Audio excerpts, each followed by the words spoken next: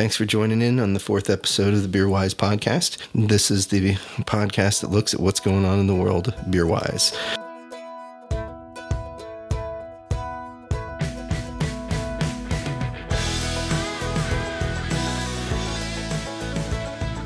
Thanks for joining in on the 4th episode of the Beer Wise podcast. Our thanks also to this episode's sponsor, 99 Bottles in Sarasota. 99 Bottles are advocates and merchants of extraordinary liquids located on 2nd Street in Sarasota. Today we're talking to Matt and Deb McDonough. Matt and Deb McDonough grew the following of Pie Road Mead Works from home mead makers that shared their wares with a couple of friends to commercial mead makers who are about to open the doors to their own meadery.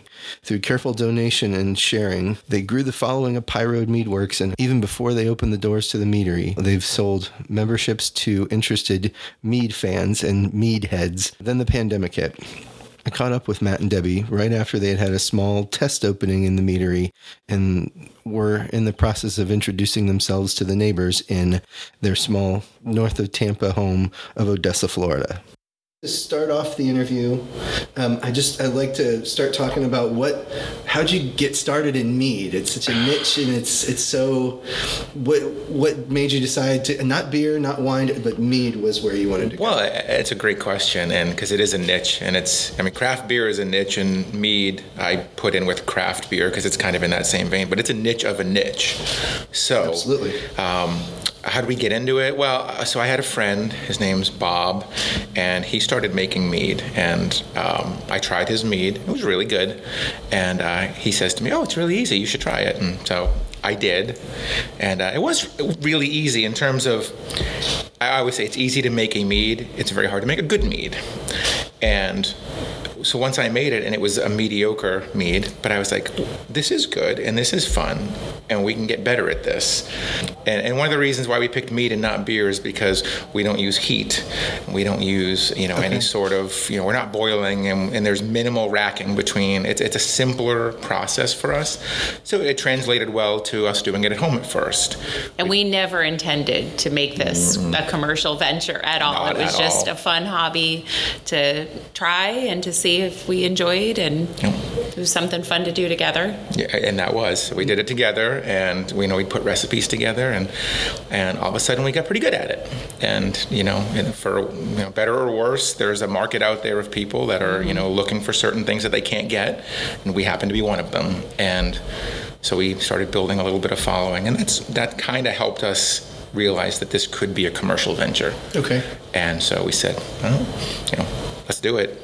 And not knowing at all what we were getting into, by the way, but, this will be fun. Let's go. And you did. And then, so your Instagram says that your first batch was August of 2017? That is about right. Maybe a little bit earlier, but about that, yeah. So then you kind of jumped in all the way because you're labeling and bottling. I mean, you're not writing on there with a Sharpie. No.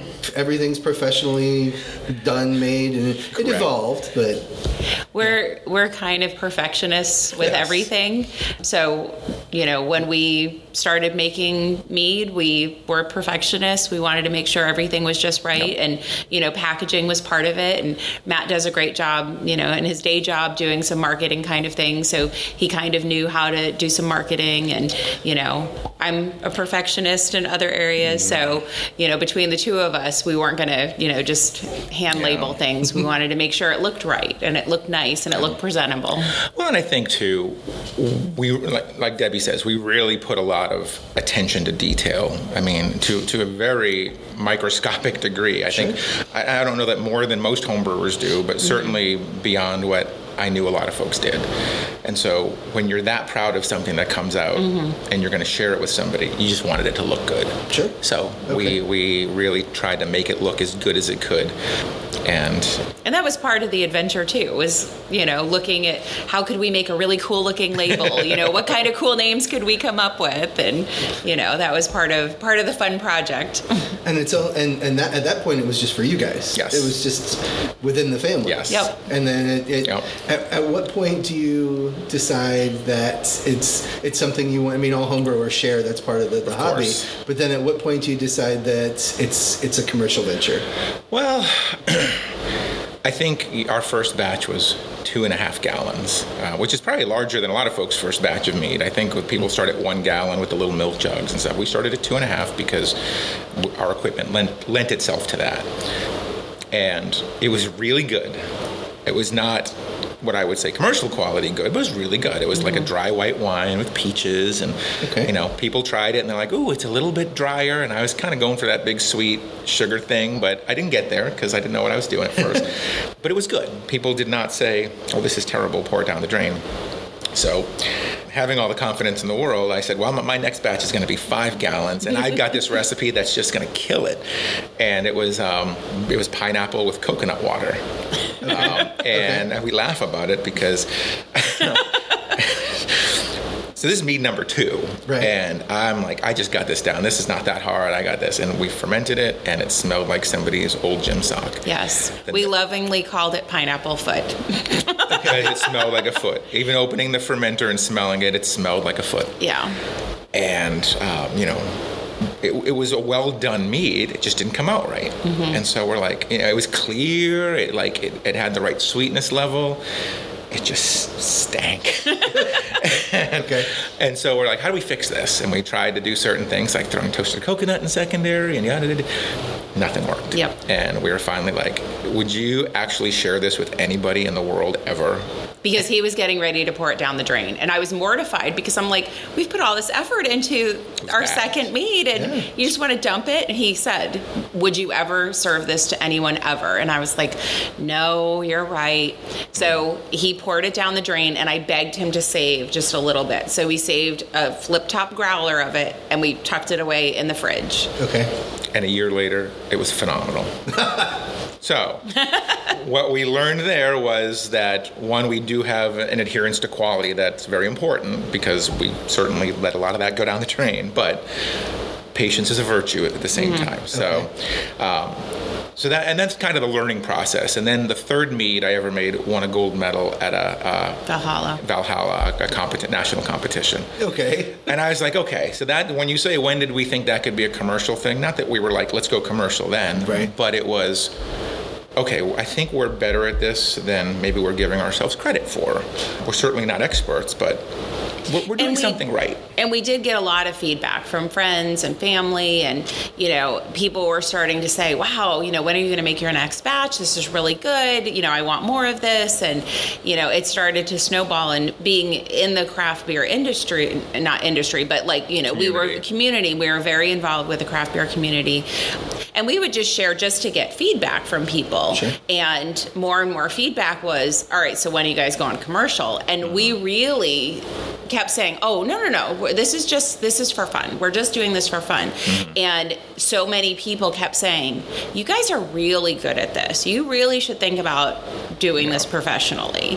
And, it got to the point where we finally said, you know what, we need to figure this out. Either we need to stop and be done with this hobby, or we need to do this commercially. Yeah, the demand was getting, I'm getting emails from people in the Netherlands going, oh, I tried a bottle of your mead. And I'm like, how did you get a bottle of my mead in the Netherlands? I have no idea. Yeah. And how do I get more? Well, you can't get more because someone shared it with you. So that became, it's either stop or go. Yep. We either stop and put the brakes on this and go back to 5-gallon batches, or we say, this is something we think we can do.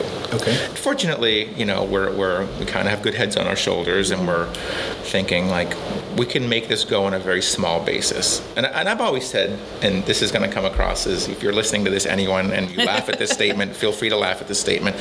I have no problem being called a glorified home brewer. Mm-hmm. To me, the magic comes in those smaller batches between 10 and 50 gallons.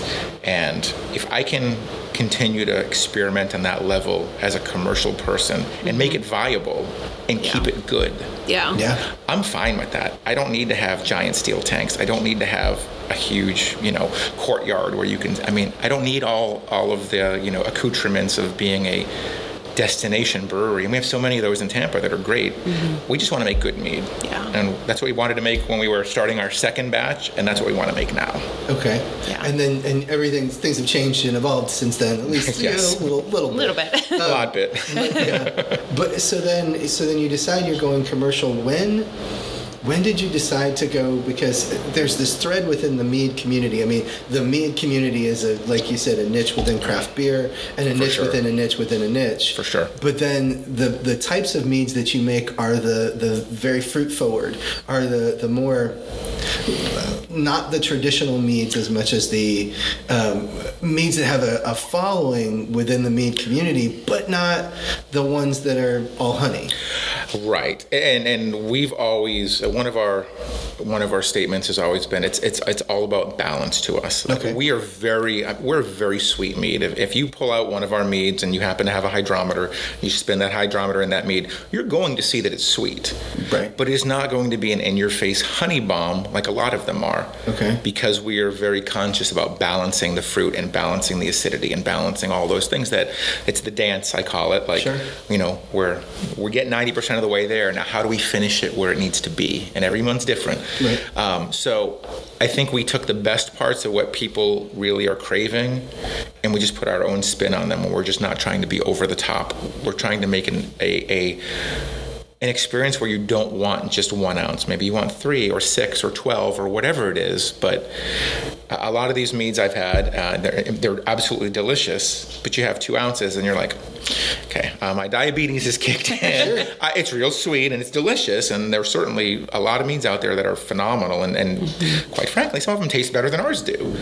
But I don't want more than 2 ounces, because they're just so overly sweet. And we're trying to find that where we want you coming back for more. I was just going to say, and we tend to warn people, trying samples, it is very sweet, because people hear wine, because a lot of people don't even know what mead is. And when we explain, it's wine made with honey, and then people are thinking, okay, wine, we're like, okay, but be warned, it's pretty sweet. And then people will drink it with the thought of it's going to be very sweet, and they'll really come back with, you know what, it's not as sweet as I thought. Like, you guys kind of hyped it as being very sweet, and they're like, I get the fruits, I get the spices, I get the honey, but we want to make sure that wine drinkers realize that it's not going to be a very dry wine. It's not a dry Pinot. It's very different from that, but people do appreciate all of the complexities within it. Okay.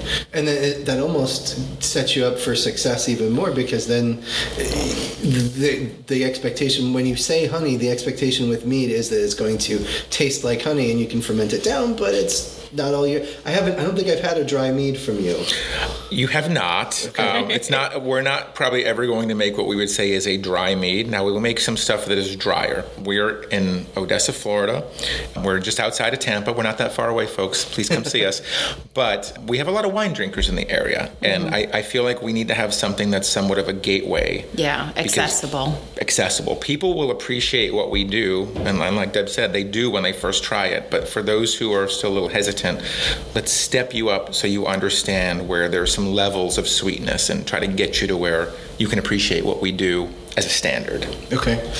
And so then going into opening and kind of skipping ahead, because I want to talk to you about your meads more. Absolutely. And looking at opening, then, are you going to have steps of mead? Are you going to have more traditional, more fruity? I mean, what is your plan henceforth? So our plan for our opening, and we're hoping to be, I knock on wood, I shouldn't even say this on a recording, but I will. We're trying to do mid-March, hopefully. We're trying to have some very small batch stuff, and we may only have 1 keg of it. But at least we have something here, because obviously mid-March is a big week in Tampa. Right. But one of the things we also want to do that we've done on a very limited basis is to have some lower ABV carbonated meads. Wow. Now, we've done one of them before, and it has been very well received. So we know we can do it. Can we do it and have... my thought on this is, and running a business as a business person, I say, if you walk in my establishment here, maybe my sweetest mead is not for you, and maybe, whether that is, right. And maybe pear is not for you because you don't like pears, but I've got something light and carbonated that you might like, or I've got a beer on tap that you might like. I don't want you walking out of here not finding something that you enjoyed in my place. Okay. So we're trying to have a little bit more diversity than a lot of places that may just come in and all we have is mead, and if you don't like it, you're out of luck. We do want to give some variety, but we do want the focus to be on what we're doing. Okay. And then So then, are you looking at kegging meats? Are you looking at bottle service? Or are you looking at kegging? Okay. First, yeah, we're gonna try to keg, and we have a lot of friends in the meat industry who are phenomenal. Adam in Chicago, I'm talking to you, brother, that have been so helpful to us in giving us guidance on how they are running their operations. And this is what we've learned. This meat community is, by and large, as tight or tighter than the craft beer community, and that's been a pleasant surprise to us. Okay.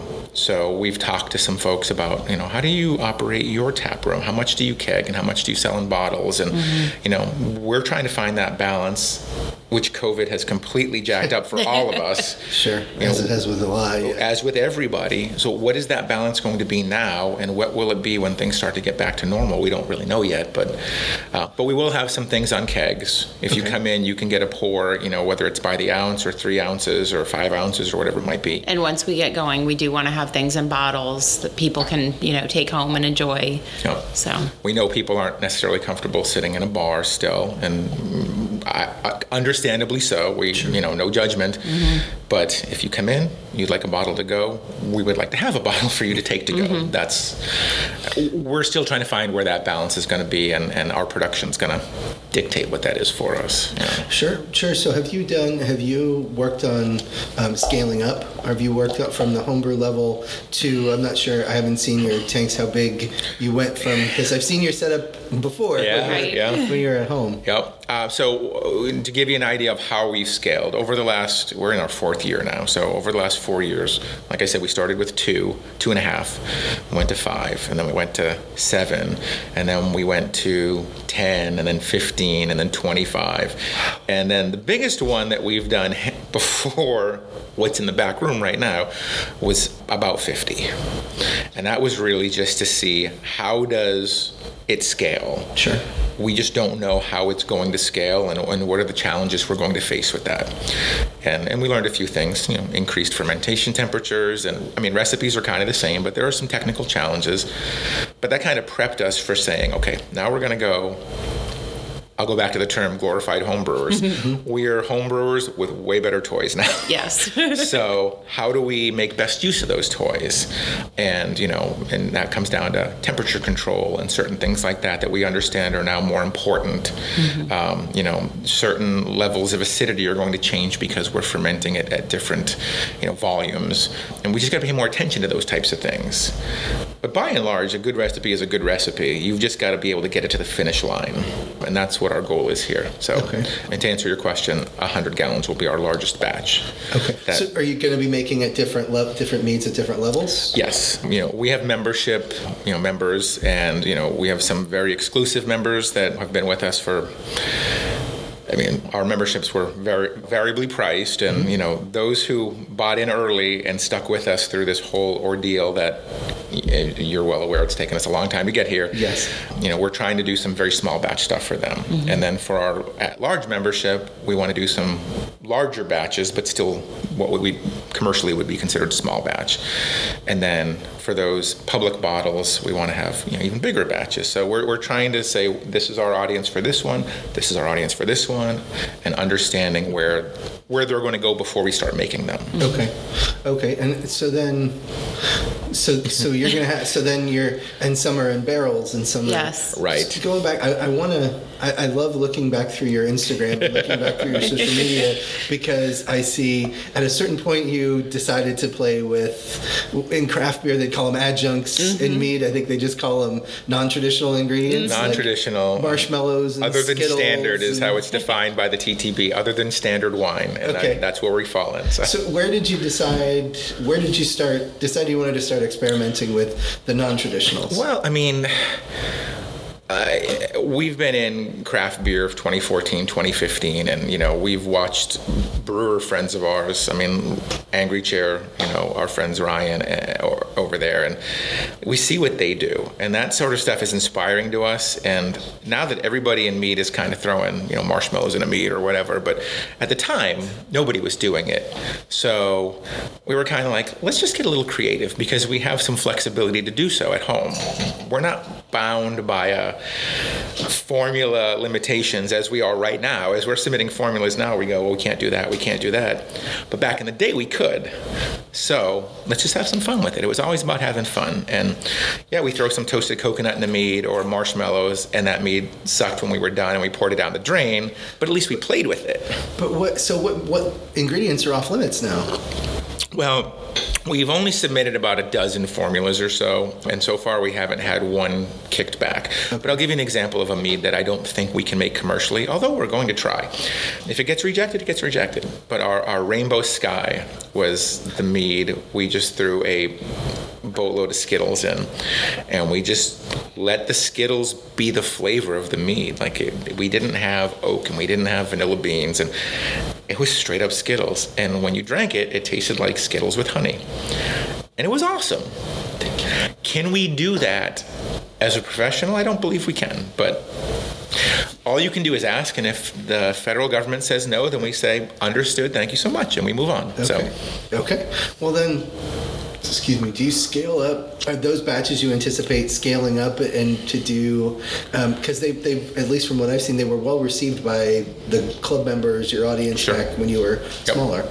Yeah, they, and again, it really, and I go back to that glorified homebrewer term, but it's very important for us to retain that quality. So I don't want to skimp on ingredients, and I don't want to skimp on, the density of the meads we create and the levels of the ingredients and the quality of the ingredients we put in. So scaling up for some of those meads is going to be very difficult. We did, as homebrewers, we did a mead for a local mead lovers group, and it was a black raspberry and barrel-aged meadow foam honey. And it may be the best thing I've ever made in my life. It is phenomenal. Can I do that on a 100-gallon scale? Absolutely not. It's going to be cost prohibitive. Right. Obtaining the ingredients, again, the barrel-aged meadow foam honey was, one of those things that group obtained that honey, and it's not readily available. And it's not, the honey itself is not readily available, and then when you barrel age it, it's even less readily available. Less available. So, but there are certain and moving back a bit, one of the things that we've always said is we don't want to put out a bottle of mead that's $60. I mean, for us, it's very important to fall within, for our wine drinkers that want something a little less sweet, maybe 20 is our low end.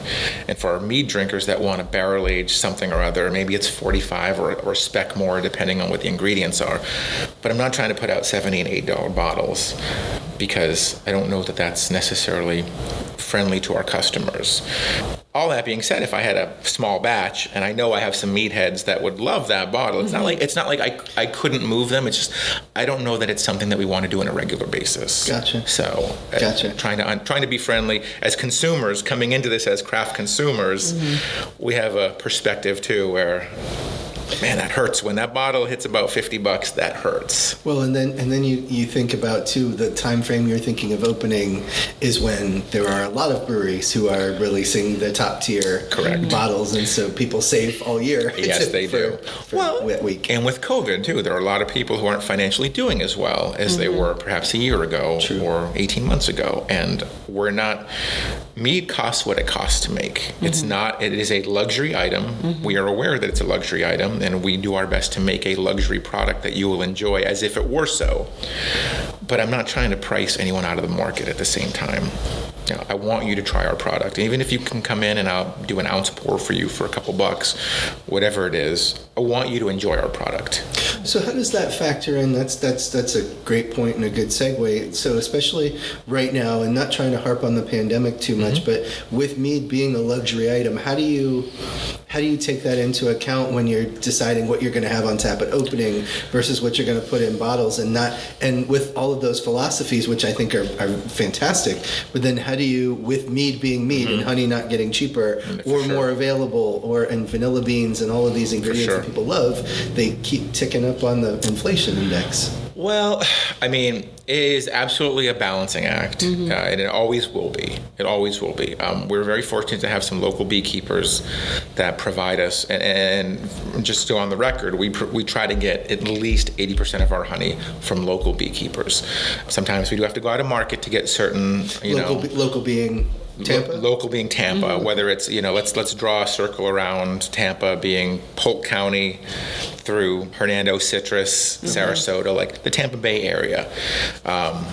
So we try to deal exclusively with local. Now, we are absolutely small scale, so our beekeeper friends give us great deals on things, but honey still costs what it costs, and we're not buying barrels full of honey. We're not there yet. So mead will cost what it costs, and understanding that, going back to the pandemic, is you do want to have something a little bit more budget friendly on tap.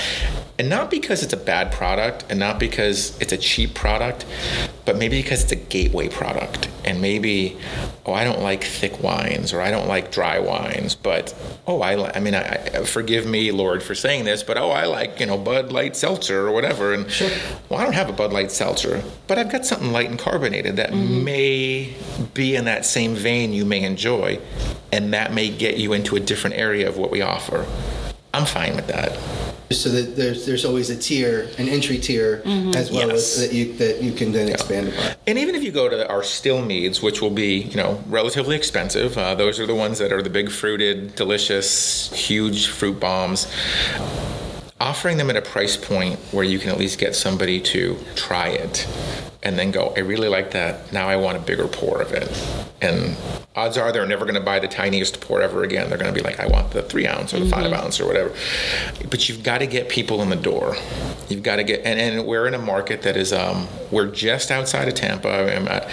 I know you're coming from North Florida, but we're 15 minutes from Tampa International Airport. We're not far outside the city, but we are also what I would consider a rural community. It slows down once you get north of Ehrlich. And so we've got a different clientele in our local vicinity that maybe needs to be exposed to this product a bit more than they have been.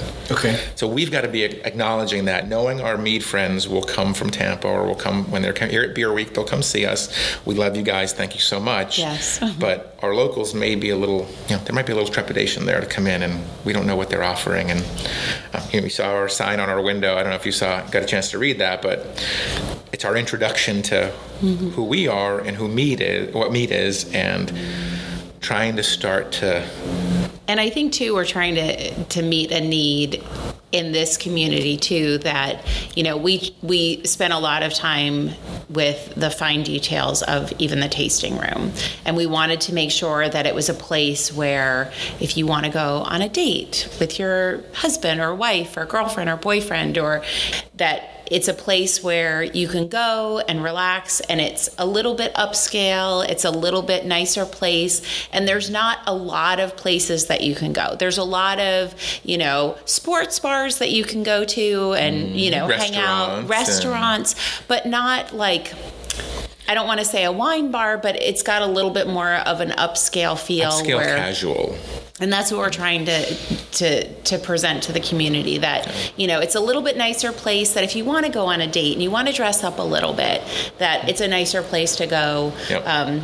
But if you want to come in jorts and a tank top, absolutely, you are still welcome. Place. Please, yes, come drink some mead. Yes, absolutely. We don't want to be pretentious at all, right. But we do want people to feel that, there is a nice place that we can go, and it's. Yeah, it's trying to understand your market, which is a little bit different than Tampa Heights and Seminole Heights and, even Carrollwood. Right. This is a different market than Carrollwood even, and Carrollwood is considered suburbia. Sure. I mean, it's there's chain restaurants for miles, and we love our mom and pops out there, but it's known for its chains. This is even a little more relaxed and rural. So then do you see it as a challenge bringing mead to the rural community? I mean, you picked, you picked where you were going to. We did. Yeah. We did. And we picked this because, one, we have a friend up the road, Christian and Jill at Brew Growler, have been supportive of us for years and years. Yes. And it's one of the best craft beer bars in Florida. And if you've not been there, we invite you to go visit them and support them, because it's phenomenal. They exclusively focus on Florida beers. You walk in and you feel like you're at Cheers. Yes. They saw an opportunity for a market that was underserved in this area, and they have done very, very, very well. And quite frankly, if they had not done well, I don't know that we would be where we are now. Okay. But they have certainly proven that there is a market for a little off the beaten path. They're serving beers from, whether Civil Society and Ology and 610 and Angry Chair and Ellipsis and all of these breweries that are kind of hard to find here in Odessa, Florida, just north of Tampa. I keep saying that. You have to. It's really not. I mean, it's not. We are literally 1,000 feet north of the city line. Yeah. I mean, it's very close. But they've proven that this community wants different options than what they've had previously. Yeah. And we have complete faith in our product, and we know we make a good product, and we have a very, loyal and dedicated member base. Thank you. That will support us, but there's certainly an opportunity for growth here, we feel, and that's why we picked this place. Okay. And time will tell if we made the right decision, but I feel like we did. We've had very positive feedback since we've been here. Well, and it's not, and the beauty of being as close as you are, you're close enough, yet you're not immersed in everything. Yes. So it's a jaunt, but it's not a long one. It is. I mean, it's the equivalent of, it's not even as far as driving from Tampa to Brandon. It's closer than driving from Tampa to Brandon. I mean, it's, if you're sitting in Seminole Heights, we are closer than Brandon is. There are, it's not as, you think Odessa and you're like, man, that is the sticks. I mean, and we thought that too. Odessa is the sticks. And we drove it. It's not, I can drive to St. Petersburg and be at Hawthorne Bottle Shop in 40 minutes from here. That's not that far. Yeah. It was 25 minutes when I lived in Seminole Heights. So it's really not that much more of a shot. Right. And it's a dice roll to a degree. Yeah. But I'm very comfortable here. Well, and I think the nice thing is, too, with Brew Growler being literally a stone's throw down the street from us, we've talked about making this kind of the next craft destination where you can go to Brew, you can get some Florida beers, you can come here, you can get some other beers on tap and mead, and, kind of trying to be that draw up to this area. Sure. I mean, we've got, in our beer cooler, we've got Other Half and Ology, and there's only one place in Florida or in Tampa Bay that I know that has Other Half right now, and it's Hawthorne, because they're amazing. Certainly not up in Northwest Hillsborough County. It's a hard find up here. Sure. But it's a great beer, and we want to have those kind of top-notch offerings, even if they're not ours. Okay. We want to be, Ology is, you're well aware how great people and fantastic beer. So that's kind of where we want that level to be at.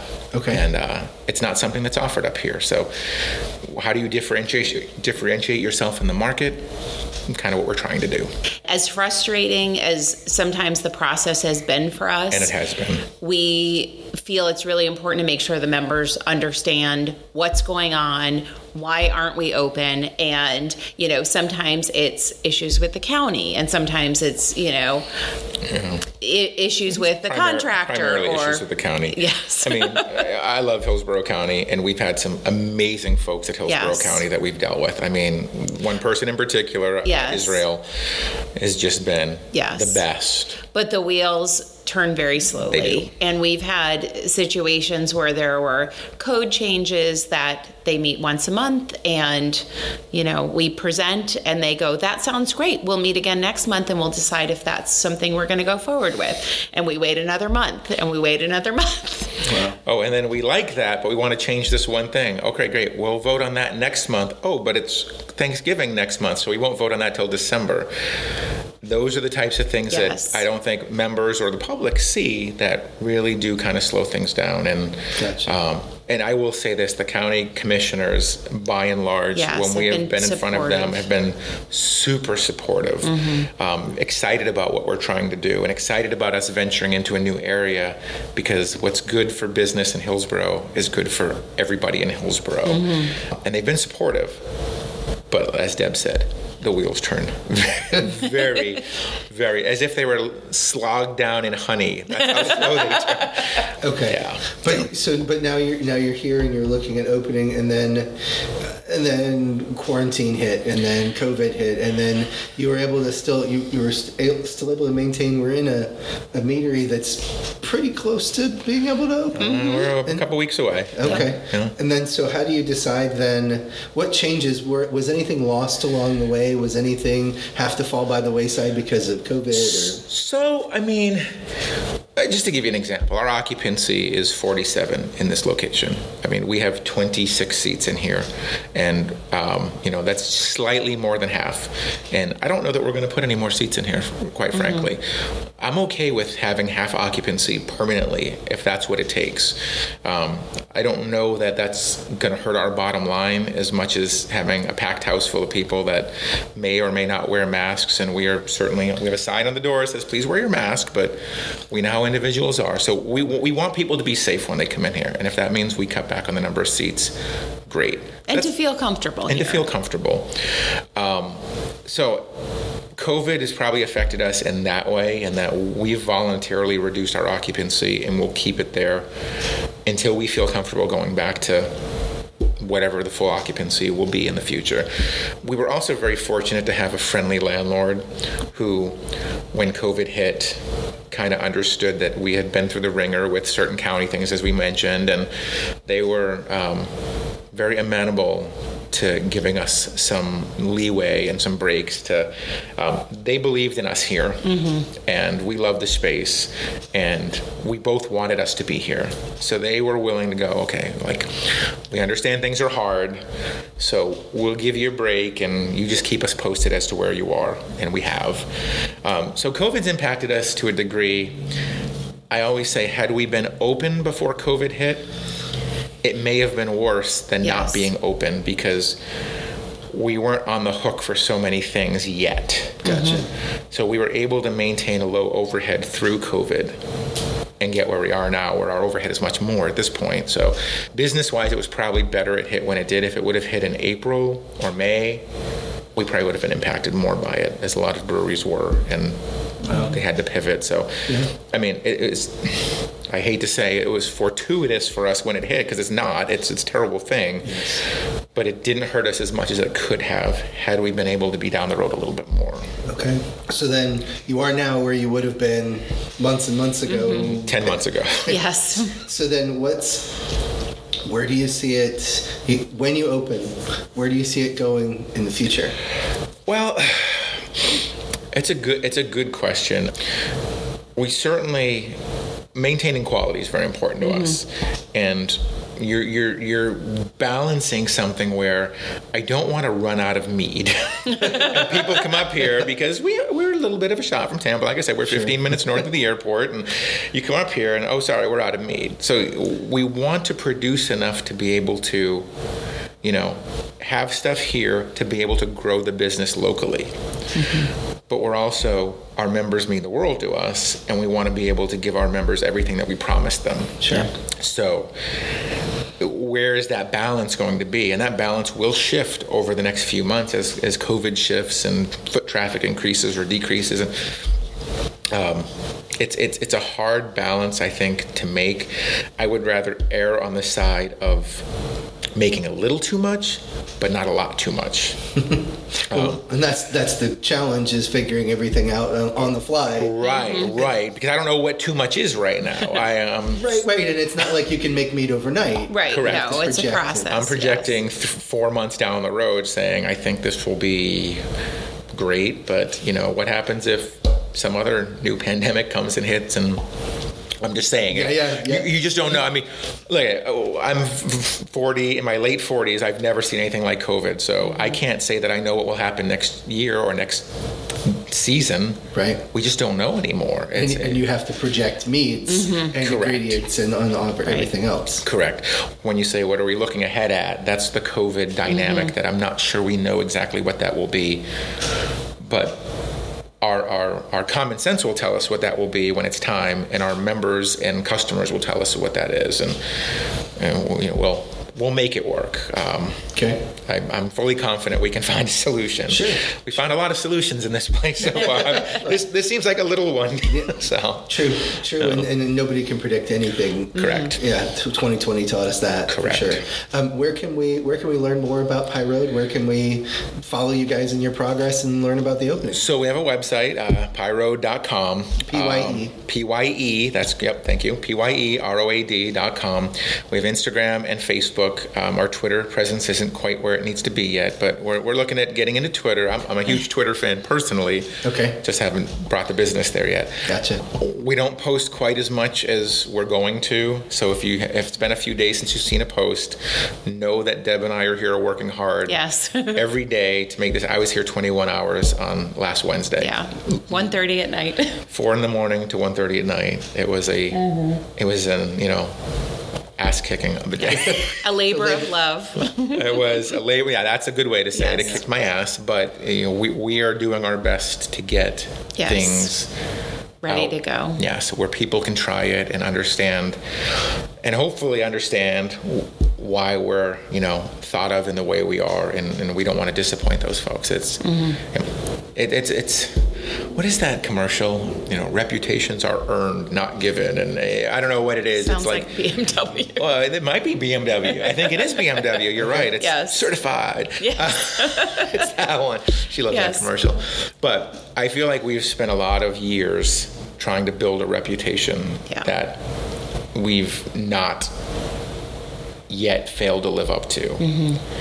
I think we've not yet failed to live up to. Okay. And it's very important to us that what we're doing in the back room here lives up to that reputation. And if that's 3 months or 6 months or 9 months, it is what it is. It's going to take as long as it takes. Mm-hmm.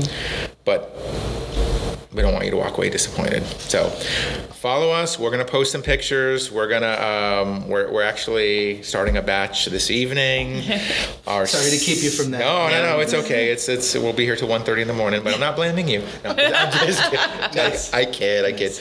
Well, we made our first batch last week. Our first big commercial batch. We've got a lot of small batches we've done, but our big commercial batch, and for us, it's learning how to work in this space as well, where this isn't home. This isn't the kitchen. This isn't the back room. This is a professional place. Sure. And how do we work efficiently in this space? And then it's part of learning how to be that glorified home brewer is how do we work efficiently in this area and make that good mead that people are accustomed to. So what was that first batch? The first one, if you don't mind disclosing. It's 3 giant dark fruits with vanilla. Okay. And I don't want to kind of give it away. That's fine. But it's we want to hit the market per se. We're not going to be in distribution, by the way. The only place you'll be able to get it is here, or through the memberships, which are sold out as of right now. But we want to come with something that people go, this is what I waited for. This was worth the wait. Awesome. And it means a lot to our members that our members think that to us. Because if I came out with something and our members went, meh, I would feel terrible. Yes. And we ain't doing that. Nope. Which is the untapped review that everybody dreads reading. Meh. Right. Meh. No, we don't want that. I don't want that. I want people to go, damn, this is why I stuck around for 15 months or 18 months or whatever it's going to be by the time that first bottle hits. And I think our goal is too that we will always strive for that. We will always strive for, wow, that was better than the last thing I had from Pie Road. Like, our goal is to always improve, to always get better. Yep. Handcrafted, balanced, quality. Those are the words that we think when we're making a batch of mead. Yeah. The one thing I will say is I know Babe Ruth hit a foul ball every once in a while. They weren't all 500-foot home runs. Sure. If we hit a foul ball, I want it to be because we shot for the fences and we just missed. I don't want it to be something like, you should have nailed this and you just sucked. Well, we were trying to get on base. We weren't trying for a home run. Okay. Right. I mean, that's not what you're going I'm for. trying to go for the fences. I want to hit something out of the park. And maybe, I can think of one that we did, a prickly pear with a little bit of lime and vanilla. It's a very good mead, but it's not exactly what we were shooting for. Okay. And to me, that's a foul ball. It's not exactly. I would still share that with people today because I think it's very good. But it wasn't the into the 35th row of the bleacher shot that we were trying to hit. Gotcha. So if we do hit a foul ball, I want it to be because we were shooting for the stars. And yeah. Very good. Thank you very much, Matt, Debbie. I appreciate your time. Mark, thank you, man. That was Matt and Debbie McDonough of Pie Road Meadworks. My thanks to Matt and Debbie for their time and their hospitality and showing me around the meadery. My thanks also to this episode's sponsor, 99 Bottles. 99 Bottles in Sarasota, merchants and advocates of extraordinary liquids, located on 2nd Street. Join us next time on the Beerwise podcast, where we can again talk about all things Beerwise.